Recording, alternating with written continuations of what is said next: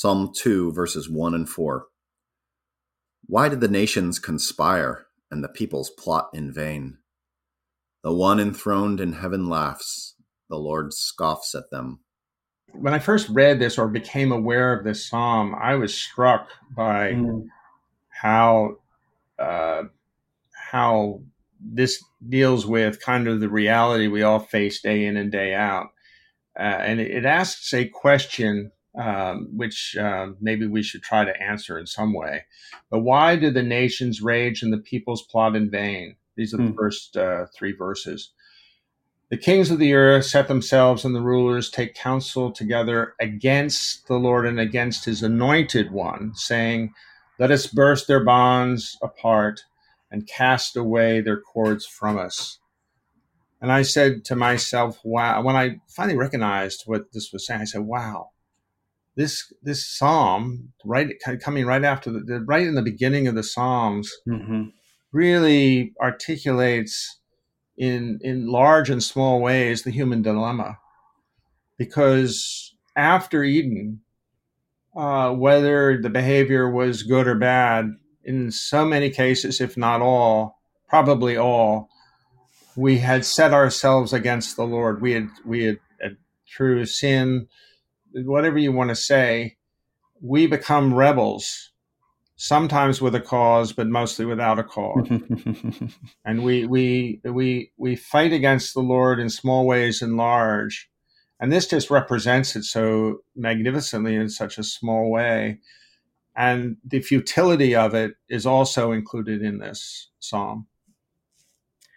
And I'm curious about this concept of God laughing. Everything that you've said is so true. We humans get ourselves into all kinds of silly things that really are kind of laughable if you're God, But when I think about God laughing, I don't think God would kind of mockingly laugh at us because he's just so gracious. But I do have a story where I sensed one time that God was laughing at me. And I'll tell that story real quick. It was when I was first an associate pastor here at Stanwich Church.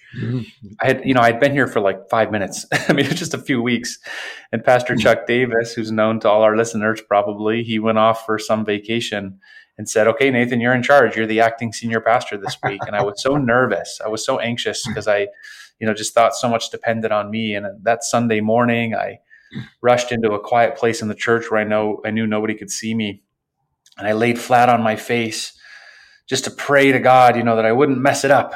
And I sensed in my spirit God laughing at me. And it was the most gentle, loving laugh. And I just kind of sensed him saying to me, oh, Nathan, the success of this church does not depend on you. I will carry the church today. And there was this laugh that was, what I was doing was so sincere and I was so anxious and I was so earnest, but it was kind of laughable to God, I think. And that's a much less, intense story than the one cited here in the Psalm where people are warring against each other for silly reasons. But I don't know. There's something interesting to me about how God might laugh at us sometimes. So I think that there's nobody in Stanwich Church or anybody that attends church that has not experienced the exact same situation you found yourselves in. We magnify ourselves. We become masters of the universe in our own little world. And everything becomes dependent on us, and we freak out all the time as a result of that. So if you see somebody freaking out, you're looking at a master of the universe where things aren't working out well. Yes. Here's what the psalmist says at the very end.